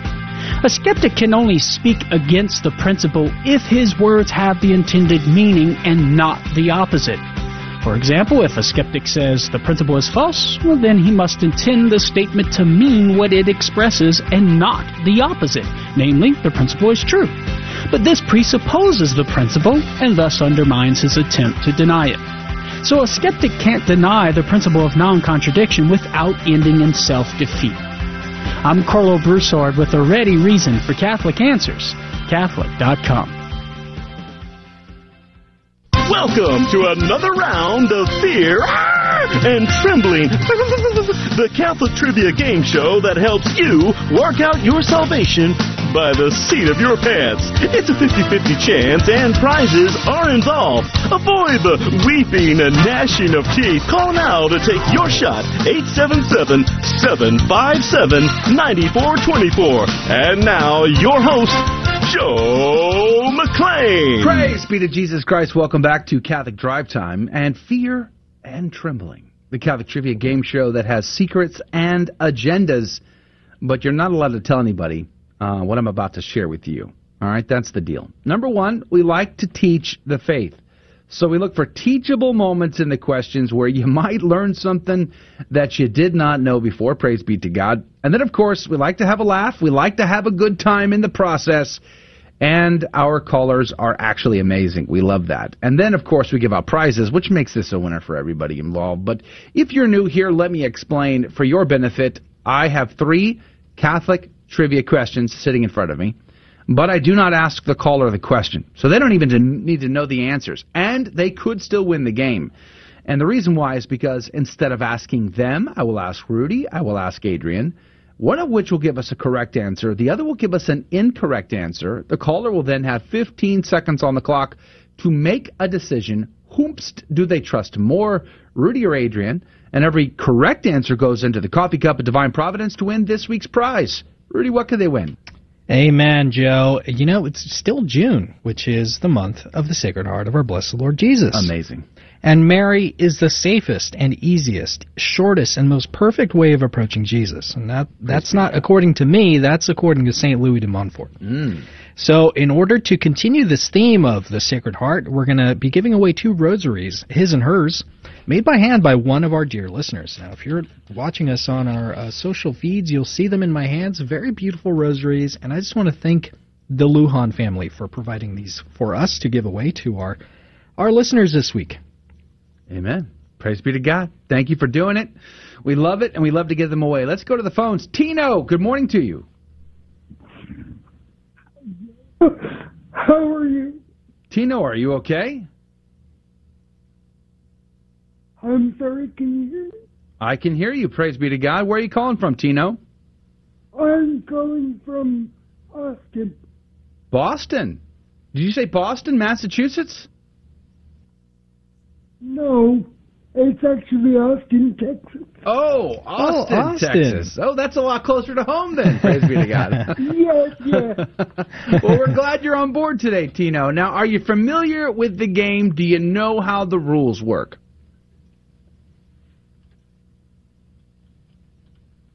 Tino, are you still there? I am. Yes. All right, we're going to... I am. Oh, good. Praise be to God. We're going to get started, all right? We're going to go to Rudy first, as is our custom, our tradition, our church-approved patrimony. We make the traditions here, Joe. Good morning, Rudy. Good morning. No tie today, by the way. No Just tie. Heads up, no tie on Rudy. So what does that mean? Interpret that as you will. But Rudy, good morning. Are you ready? I'm ready, Joe. Are you sure? I mean, think this is your so. first, trip back to the studio, and now almost a week. I mean, it feels like it has, isn't it? Yeah, So- I suppose. Do you remember how this game works, Rudy? I think so. Okay. It's like riding a bike, right? Yeah, sure. All right, here's a good question to start us off with. Then, All right. Who is the protectress of the Americas? Okay.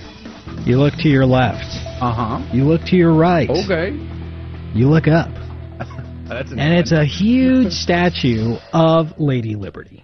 She is the protectress of the Americas. From France? Yeah. From French Revolution, France? Yeah. Oh, okay. So We love the French Revolution. do we? We love it. It's great. It's the best. Okay, so Lady Liberty is your answer with a torch. And in Las Vegas, Lady Luck. Oh, I see. Yeah. So there you go, it just folks. depends. Well, that's what you get from someone from California. Let's just see what we get out of Adrian, native Texan here. Adrian, good morning to you. Good morning, good morning. Can you tell me who is the protectress of the Americas? Yes, I can, and I don't even need to say glory and amen before it. In fact, the protectress... Easy for you to say. Yeah, I know, I can say words. I know English. Of the Americas is the Blessed Virgin Mary. The Blessed Virgin Mary. So true, King. Sounds right. Seems pretty on the nose, but let's just see here. All right, Tino. Tino from Austin, you have choices. Is it, as Adrian seems to suggest, the Virgin Mary is the protectress of the Americas? Or is it as tricky, possibly, as Rudy is indicating, and it's Lady Liberty who is the protectress of the Americas? 15 seconds on the clock. Who's right? Who's wrong? Tino, what say you? Oh, with Adrian. Oh, wow. Nice. Very confident, Tino. Well done. Well played. That was an easy one, right, Tino? Truly, that he's a wasn't tricky. brilliant man. Yeah. I bet he has a full head of hair. I bet he's a very spry young man because he said Adrian. Oh, come now. Confessions are going to be held later. You should try to attend. All right, congratulations, Tino. You're in the cup. You could win. Well played. It is, in fact, the Virgin Mary who is the protectress of the Americas. All right, let's go to question number 2.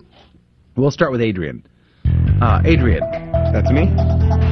What is the name given the form of prayer consisting of psalms, lessons, hymns, used by all the clergy? Oh, wow. Except all for of those them? that refuse to pray it. Oh, okay. So all the ones except the ones who don't. Yes. Got it. Exactly. Okay. So what is the name of the form of prayer consisting of psalms, lessons, hymns, used by all the clergy? I said that. Well, I that read would be that. the Same Holy thing. Rosary. All the clergy pray the Holy Rosary, right? There's not a single priest in the whole world who doesn't pray the Holy Rosary. Okay, so your answer is the Holy Rosary. Mm-hmm. That's your answer. That's my answer. You're going to go with that one. The Psalter of Our Lady, one might say. Oh, well said. Okay, let's just see what Rudy has to say here. Rudy, can you tell me or name for me the given form of prayer that consists of psalms, lessons, hymns that are used by all the clergy? What do we call that? Yes, that's called the Divine Office, and you pray that at certain times of the day. So they're bound to that, but sometimes they don't do it. Read that someplace. Anyway, it's the Divine Office. The Divine Office. By the way, you and me and the lay people can do it too. Are we allowed? Yeah, we're allowed. Really? Yeah. Sounds made up. Interesting. Okay. Well, Tino, options here. Rudy says it's called the Divine Office, but Adrian says it's called the Holy Rosary. 15 seconds on the clock. Who is right? Who is wrong? Tino and Austin, what say you? I'm going to go with Rudy. So wise. Tino. Navigating the trickiness, Tino, with masterful touch there. Praise be to God. Congratulations, Tino. You're in for 2. How are you feeling? Pretty good right about now. Yeah, I would say so. You're sitting pretty good. This could be, I'm going to be honest with you, Tino, because I'm on your team here. This next one could be the hardest question of today. For sure. This is easily the hardest question we ever had in the history of the game show. I feel like you say that every time. I don't know. I think this is easily the hardest question of today, but hardly the hardest question of all time, is how I would characterize it. Easily the hardest question of all time. Easily. That was clear. Okay, here we go. Third question. We're going to go back to Rudy first. Rudy, I know that you're an expert in all things historical criticism. Okay? Biblical historical criticism. That's your thing. Yeah. That's your bag. I have a master's degree in that. Do you? Yeah. Or at least masterful in your response. Okay, can you answer for me? What term describes the scattering of Jews throughout the world? Yes. That's it's a term called diaspora. Is that as in God took a dandelion and he just blew them all over the world. Diaspora, like spores. How's it go? He just... Okay. Yep. Okay. Adrian, can you tell me... Maybe. Like a dandelion. What term describes the scattering of Jews throughout the world? The scattering of the Jews throughout the world. Yeah, Rudy said diaspora? Yes. Okay. I'm going to go with the Holocaust. Really? Holocaust, you say? Wow. All right. Again, in my defense, I did say this was tricky. But, Tino, the term is, or the question is, what term describes the scattering of Jews throughout the world? Adrian seems to suggest it's called the Holocaust, whereas Rudy says it's the diaspora. 15 seconds on the clock. Who is right? Who is wrong? Tino and Austin, what say you? I'm going to go with Rudy. Wow. Duh. 3 for 3, easy peasy. The dub button's made us back. It did. I forgot about it, but the dub button has made a return. Tino, I'm proud of you. You did great. You did all 3. Perfect score. You're in the cup. You could win. You're going to have to tune in Friday to see if it's God's holy will. But God bless you, Tino. Thanks for being on our show. Thank you so much. God bless you. Have a great day. I'm going to put you on hold, so don't go anywhere. But thanks for calling out. That might be our first Austin contestant of the show. I think so. I think that's right, actually. That's surprisingly amazing. enough. Praise be to God. Thank you, Tino, calling in from Austin today. But that's going to do it for the radio side of our show. We would love to chat with you directly, interact with you directly. In fact, I'm taking a straw poll. Do you think His Holiness Pope Francis is going to retire? Let's pray for his health. But I wonder if you think he's going to retire. Comment on one of our live video feeds that you can find linked up at grnonline.com/CDT. We'll chat with you there. God bless you. Thank you for joining us on Your Catholic Drive Time, where it is our pleasure to keep you informed and inspired. Join us Monday through Friday at the same time, right here on your favorite Catholic radio station. Don't Don't forget to connect with us. Just go to facebook.com/Catholic Drive Time. Again, that's facebook.com/Catholic Drive Time. Be sure to share more than just us today. Share Jesus with everyone you meet. Bye now, and God love you.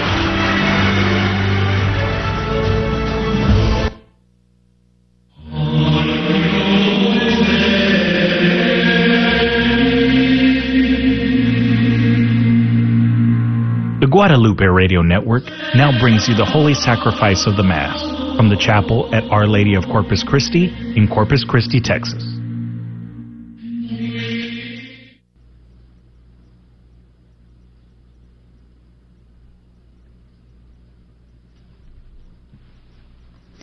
Welcome to the Holy Mass at Our Lady of Corpus Christi Chapel. Today we celebrate the memorial of St. Aloysius Gonzaga. The intention for today's Mass is for all of our online viewers and for those joining us through Guadalupe Radio. Faith of our fathers living still, in spite of touch and fire and sword. Oh, how our hearts beat high with joy whene'er we hear that glorious word. Faith of our fathers, holy faith, we will be true to thee till death. In the name of the Father, and of the Son, and of the Holy Spirit. Amen. The Lord be with you. And with your spirit. My brothers and sisters, let us acknowledge our sins and so prepare ourselves to celebrate the sacred mysteries. I confess to Almighty God and to you, my brothers and sisters, that I have greatly sinned in my thoughts and in my words, in what I have done and what I have failed to do, through my fault, through my most grievous fault. Therefore I ask the Blessed Mary, ever Virgin, all the angels and saints, and to you, my brothers and sisters, to pray for me to the Lord our God. May Almighty God have mercy on us, forgive us our sins, and bring us to everlasting life. Amen. Kyrie eleison. Kyrie eleison. Christe eleison. Christe eleison. Kyrie eleison. Kyrie eleison. Let us pray. O God, giver of heavenly gifts, who in St. Aloysius Gonzaga joined penitence to a wonderful innocence of life, grant through his merits and intercession that though we have failed to follow him in innocence, we may imitate him in penitence. Through our Lord Jesus Christ, your Son, who lives and reigns with you in the unity of the Holy Spirit, God forever and ever.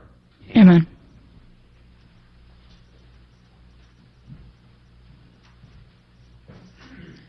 A reading from the second book of Kings. Sennacherib, king of Assyria, sent envoys to Hezekiah with this message. Thus shall you say to Hezekiah, king of Judah, do not let your God on whom you rely deceive you by saying that Jerusalem will not be handed over to the king of Assyria. You have heard what the kings of Assyria have done to all other countries. They doomed them. Will you then be saved?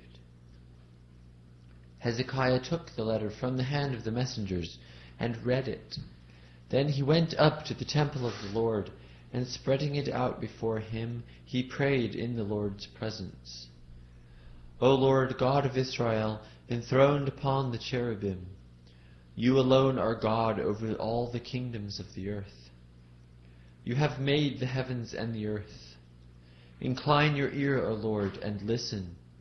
Open your eyes, O Lord, and see. Hear the words of Sennacherib, which he sent to taunt the living God. Truly, O Lord, the kings of Assyria have laid waste the nations and their lands, and cast their gods into the fire. They destroyed them, because they were not gods, but the work of human hands, wood and stone. Therefore, O Lord our God, save us from the power of this man, that all the kingdoms of the earth may know that you alone, O Lord, are God. Then Isaiah, son of Amos, sent this message to Hezekiah.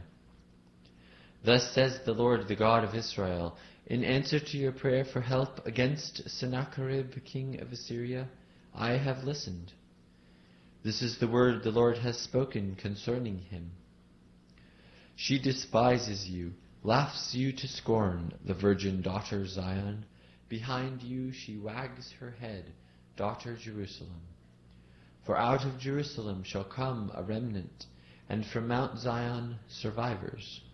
The zeal of the Lord of hosts shall do this.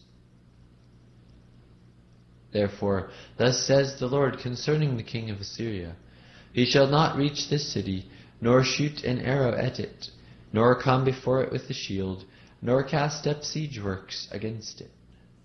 He shall return by the same way he came, without entering the city, says the Lord. I will shield and save this city for my own sake, and for the sake of my servant David. That night the angel of the Lord went forth and struck down 185,000 men in the Assyrian camp. So Sennacherib, the king of Assyria, broke camp and went back home to Nineveh. The word of the Lord. Thanks be to God. God upholds his city forever. God upholds his city forever. Great is the Lord, and wholly to be praised in the city of our God. His holy mountain, fairest of heights, is the joy of all the earth. God upholds his city forever. Mount Zion, the recesses of the north, is the city of the great King. God is with her castles, renowned is he as a stronghold. God upholds his city forever. O God, we ponder your mercy within your temple. As your name, O God, so also your praise reaches to the ends of the earth. Of justice your right hand is full. God upholds his city forever. Alleluia, alleluia, alleluia, alleluia, alleluia, alleluia.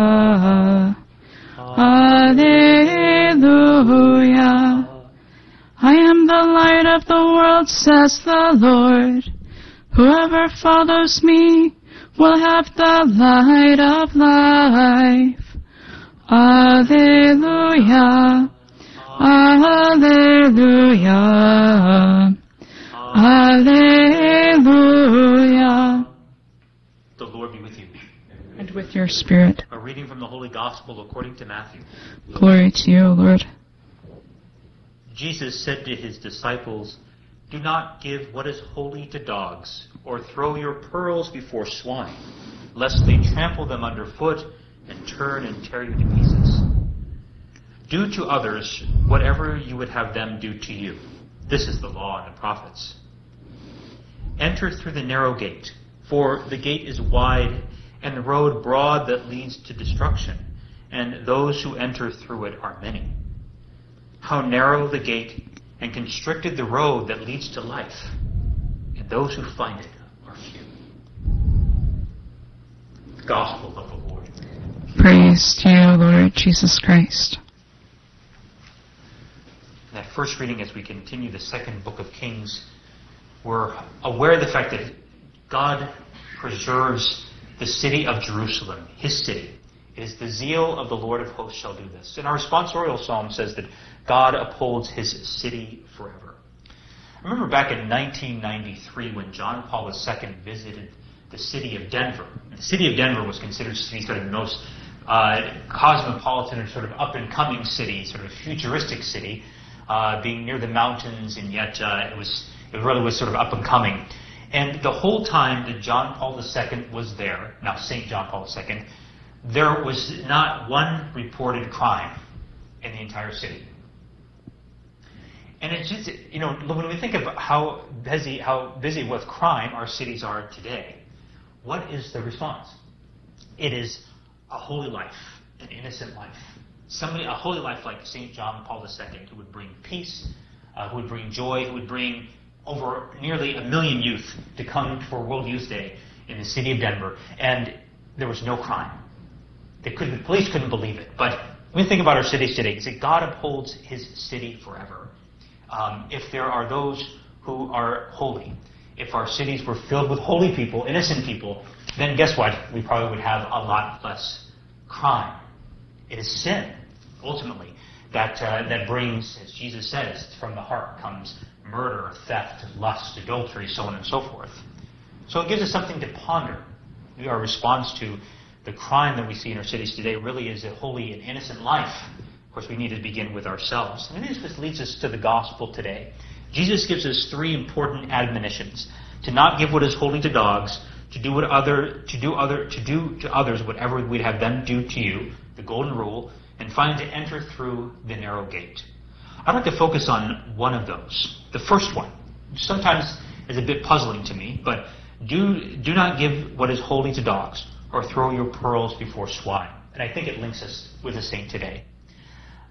If we think about how a pearl is formed, it is a small grain of sand that falls into the membrane of an oyster.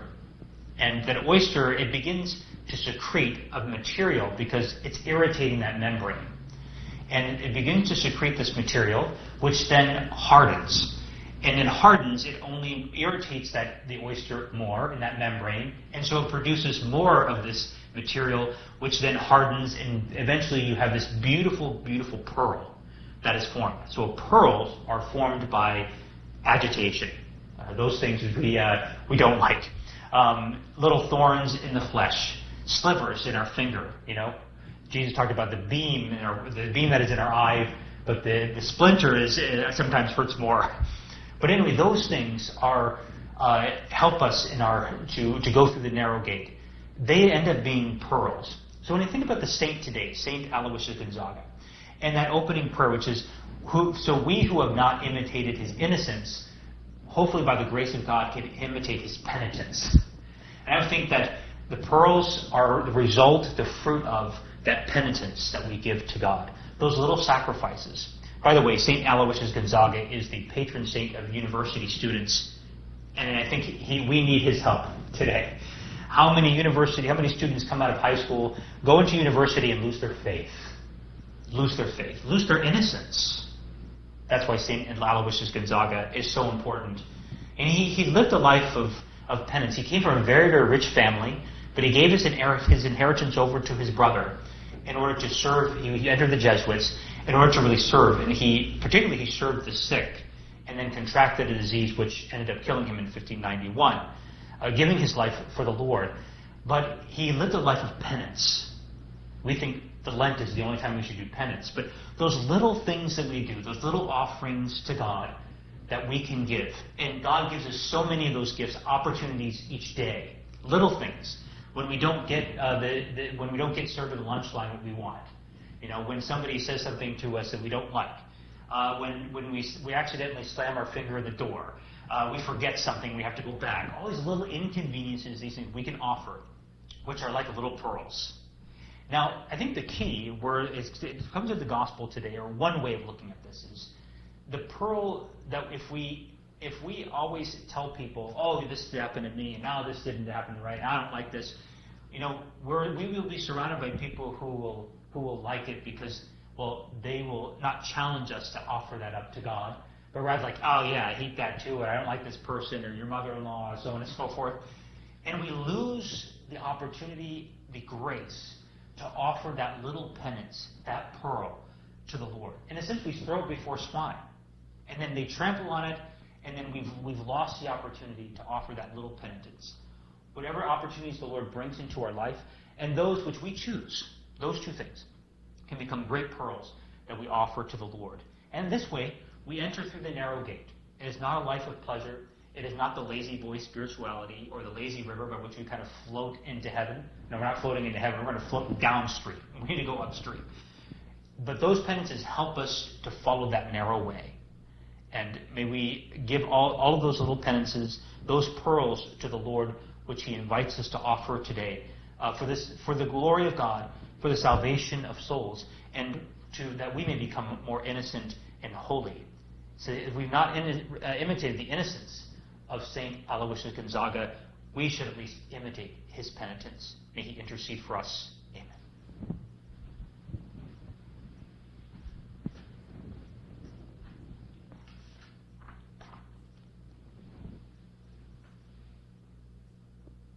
We have all gathered here, dear brothers and sisters, to celebrate the mysteries of our redemption.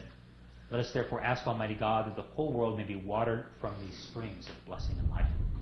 Pray for all who have vowed themselves to God, that with His help they may faithfully keep to their resolve. We pray to the Lord.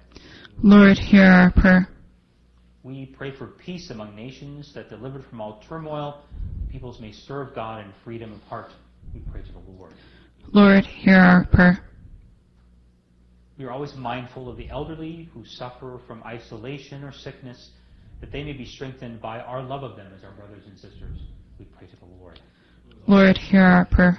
Let's pray, too, for ourselves gathered here, those who are joining us online through Guadalupe Radio, that as God does not cease to sustain us with the things of this life, we may know how to use them in such a way that we may hold even now to the things that endure forever. We pray to the Lord. Lord, hear our prayer. In the spirit of our celebration today, let us remember all university students. Through the intercession of St. Aloysius Gonzaga, they may have an increase of faith, hope, and charity. We pray to the Lord. Lord, hear our prayer. Finally, remember those who have died, all the holy souls in purgatory. May they rest in peace. We pray to the Lord. Lord, hear our prayer. May your mercy, we beseech you, O Lord, be with your people who cry to you, so that what they seek at your prompting, they may obtain by your ready generosity through Christ our Lord. Amen. Alleluia, sing to Jesus. His the scepter, His the throne. Alleluia, His the triumph, His the victory alone. Hark the songs of peaceful Zion, thunder like a mighty flood. Jesus out of every nation hath redeemed us by His blood.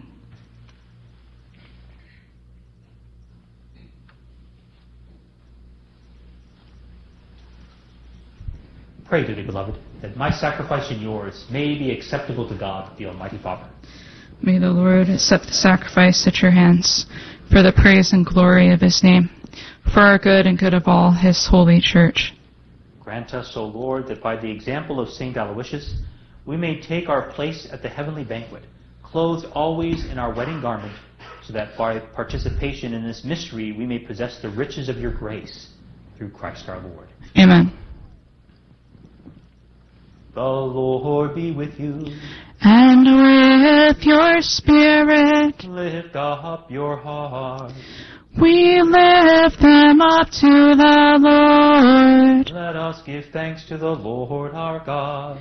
It is right and just. It is truly right and just, our duty and our salvation, always and everywhere to give you thanks, Lord, Holy Father, Almighty and Eternal God. For in the saints who consecrated themselves to Christ for the sake of the kingdom of heaven, it is right to celebrate the wonders of your providence, by which you call human nature back to its original holiness, and bring it to experience on this earth the gifts you promised in the new world to come. And so with all the angels and saints we praise you, as without end we acclaim. Sanctum, Sanctus, Sanctus, Sanctus Dominus Deus Sabaoth, Plenis Angelia Terra, Gloria Tua, Hosanna in excelsis, Benedictus, qui venit in nomine Domini, Hosanna in excelsis. You are indeed holy, O Lord, the fount of all holiness. Make holy, therefore, these gifts, we pray, by sending down your Spirit upon them like the dewfall, so that they may become for us the body and blood of our Lord Jesus Christ. At the time he was betrayed and entered willingly into his passion, he took bread and, giving thanks, broke it and gave it to his disciples, saying, Take this, all of you, and eat of it, for this is my body, which will be given up for you.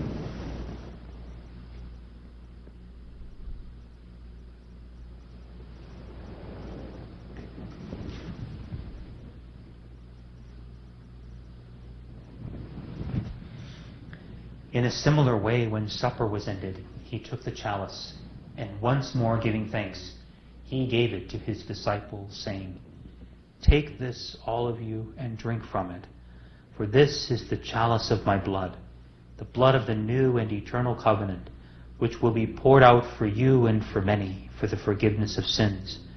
Do this in memory of me.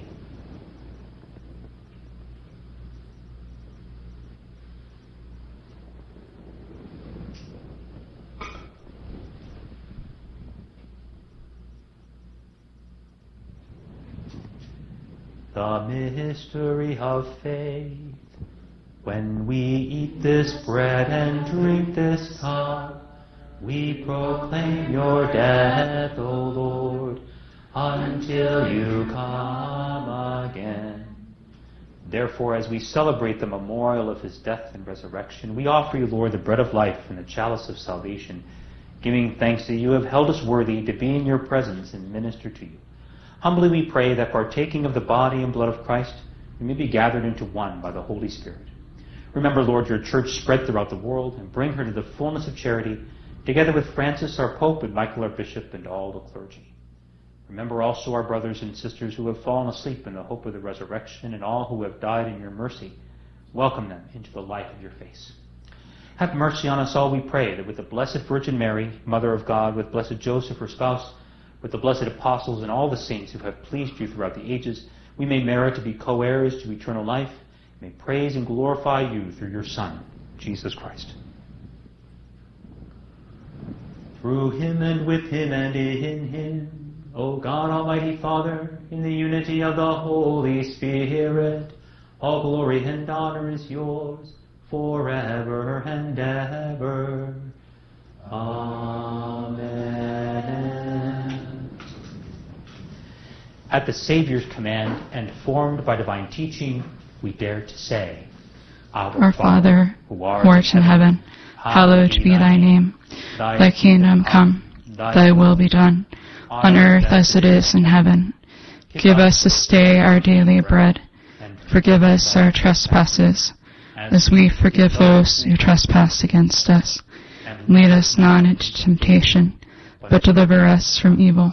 Deliver us, Lord, we pray, from every evil. Graciously grant peace in our days, that by the help of your mercy we may be always free from sin and safe from all distress, as we await the blessed hope and the coming of our Savior, Jesus Christ. For the kingdom, the power, and the glory are yours, now and forever. Lord Jesus Christ, who said to your apostles, Peace I leave you, my peace I give you, look not on our sins, but on the faith of your church. Graciously grant her peace and unity in accordance with your will, who live and reign forever and ever. Amen. Peace of the Lord be with you always. And with your spirit. Let us offer to the sign of peace. Agnus Dei, qui tollis peccata mundi, miserere nobis. Agnus Dei, qui tollis peccata mundi, miserere nobis, agnus Dei, qui tollis peccata mundi, dona nobis pacem.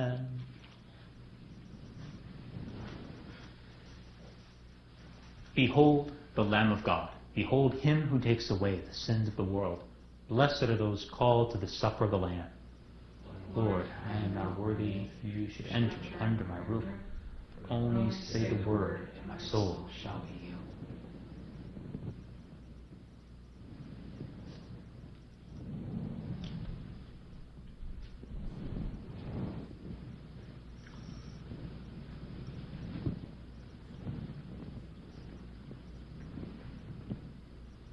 God gave them bread from heaven. Man ate the bread of angels.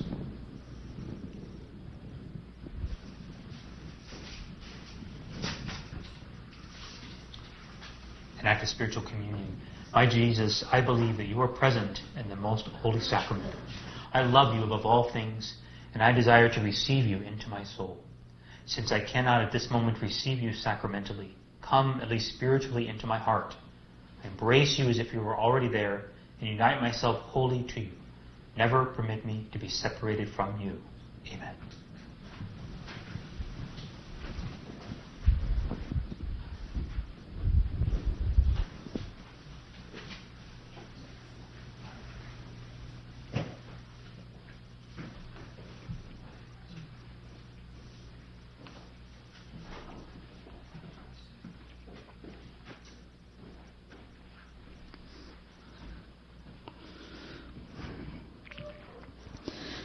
The King of love, my shepherd is, whose goodness faileth never. I nothing lack if I am his, and he is mine forever. Where streams of living water flow, my ransom soul he leadeth, and where the verdant pastures grow, with food celestial feedeth.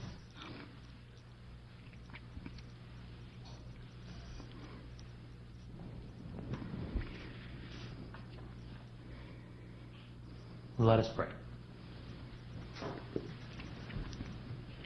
Bring us, who have been fed with the food of angels, O Lord, to serve you in purity of life, and following the example of St. Aloysius, whom we honor today, may we persevere in constant thanksgiving through Christ our Lord. Amen. The Lord be with you. And with your spirit. May Almighty God bless you, the Father, and the Son, and the Holy Spirit. Amen. Go forth, the Mass is ended. Thanks be to God. Now thank we all our God, with heart and hands and voices, who wondrous things have done, in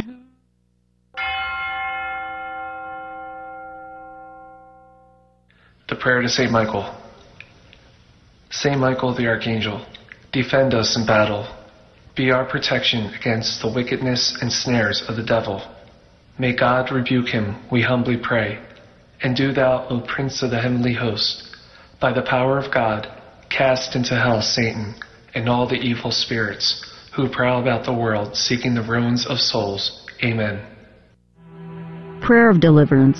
Almighty God and Father, we beg Thee, through the intercession and help of the archangels, Saint Michael, Raphael, and Gabriel, for the deliverance of our brothers and sisters who are enslaved by the evil one, from anxiety, sadness, and obsessions. We implore Thee, deliver us, O Lord. From hatred, fornication, and envy. We implore Thee, deliver us, O Lord. From thoughts of jealousy, rage, and death. We implore Thee, deliver us, O Lord. From every thought of suicide and abortion. We implore Thee, deliver us, O Lord. From every form of sinful sexuality. We implore Thee, deliver us, O Lord. From every division in our family and every harmful friendship. We implore Thee, deliver us, O Lord. From every sort of spell, malefice, witchcraft, and every form of the occult. We implore Thee, deliver us, O Lord. Thou who said, Peace I leave with you, my peace I give unto you, grant that through the intercession of the Virgin Mary, we may be liberated from every demonic influence and enjoy Thy peace always. In the name of Christ our Lord. Amen.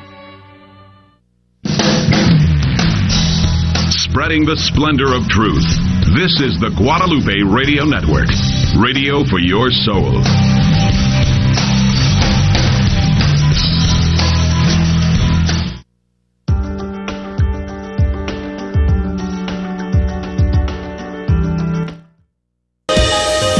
Hi, I'm Father Cedric Bazania from Holy Name Retreat Center in